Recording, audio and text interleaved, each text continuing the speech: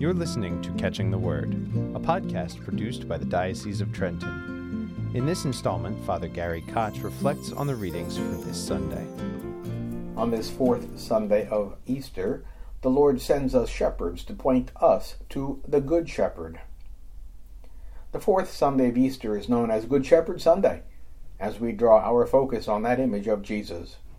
It is a quaint image, one, however, that does not resonate so well with the modern urban hearer.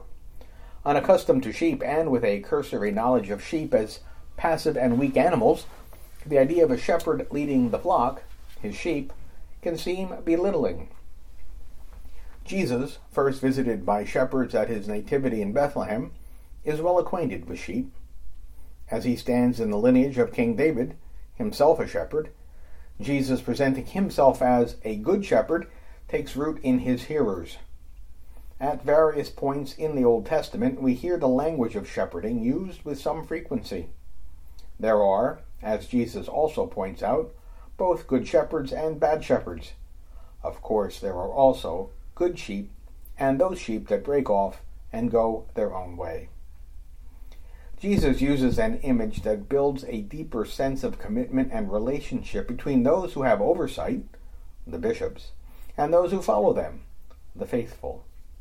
In order to avoid schism and dissension, Jesus employs this sense of shepherding to his disciples and then to the whole church.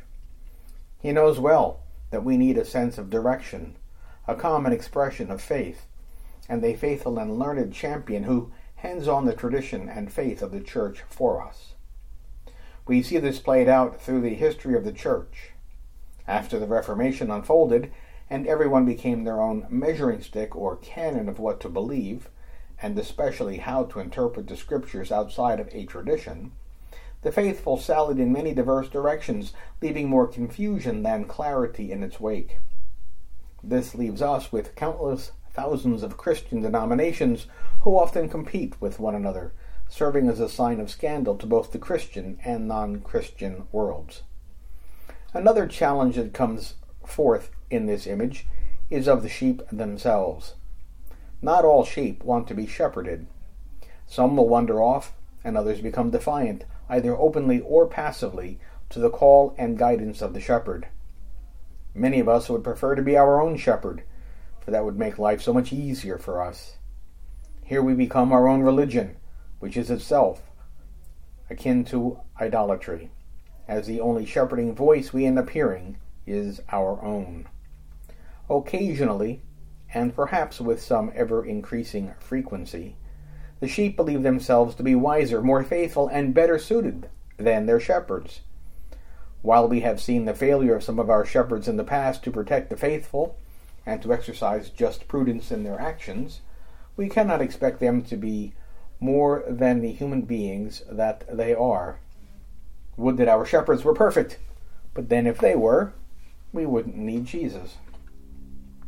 The relationship between the sheep and the shepherds is getting more and more muddled as certain groups in the blogosphere and in the world of internet videos rails against the shepherds of the church, often honing in on our chief shepherd, Pope Francis.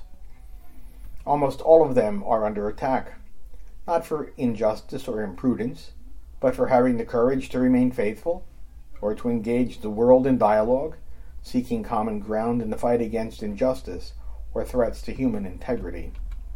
This is nothing new. In the 1970s, the virulent attacks by some visionaries were made against Pope, now St. Paul VI. Many voices were raised against Pope, now St. John Paul II, during his long pontificate. Pope Benedict XVI suffered the indignity of many awful attacks against him, and now Pope Francis endures his own time of persecution. The same is true of many bishops, including our own. Crass, ingenuous, and villainous attacks at their leadership, faithfulness, and integrity serve to discourage the faithful and scandalize non-believers. Our problem isn't that we don't have good shepherds. We seem to not want good shepherds. Filled with hubris and spiritual pride, many of us really want to make the church in our own image and to be our own shepherd.